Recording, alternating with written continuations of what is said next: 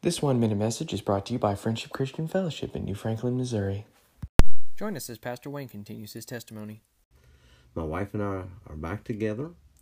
I have seen my sons grow up, and now I have 3 grandchildren that I would have been separated from if it wasn't for Jesus Christ.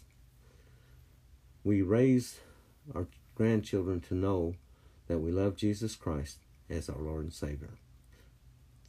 He is the center point of our home and a part of our life every day. I am not ashamed of the gospel of Jesus Christ. I will tell anyone about Jesus Christ who is willing to listen. My life was a mess. It was a total mess.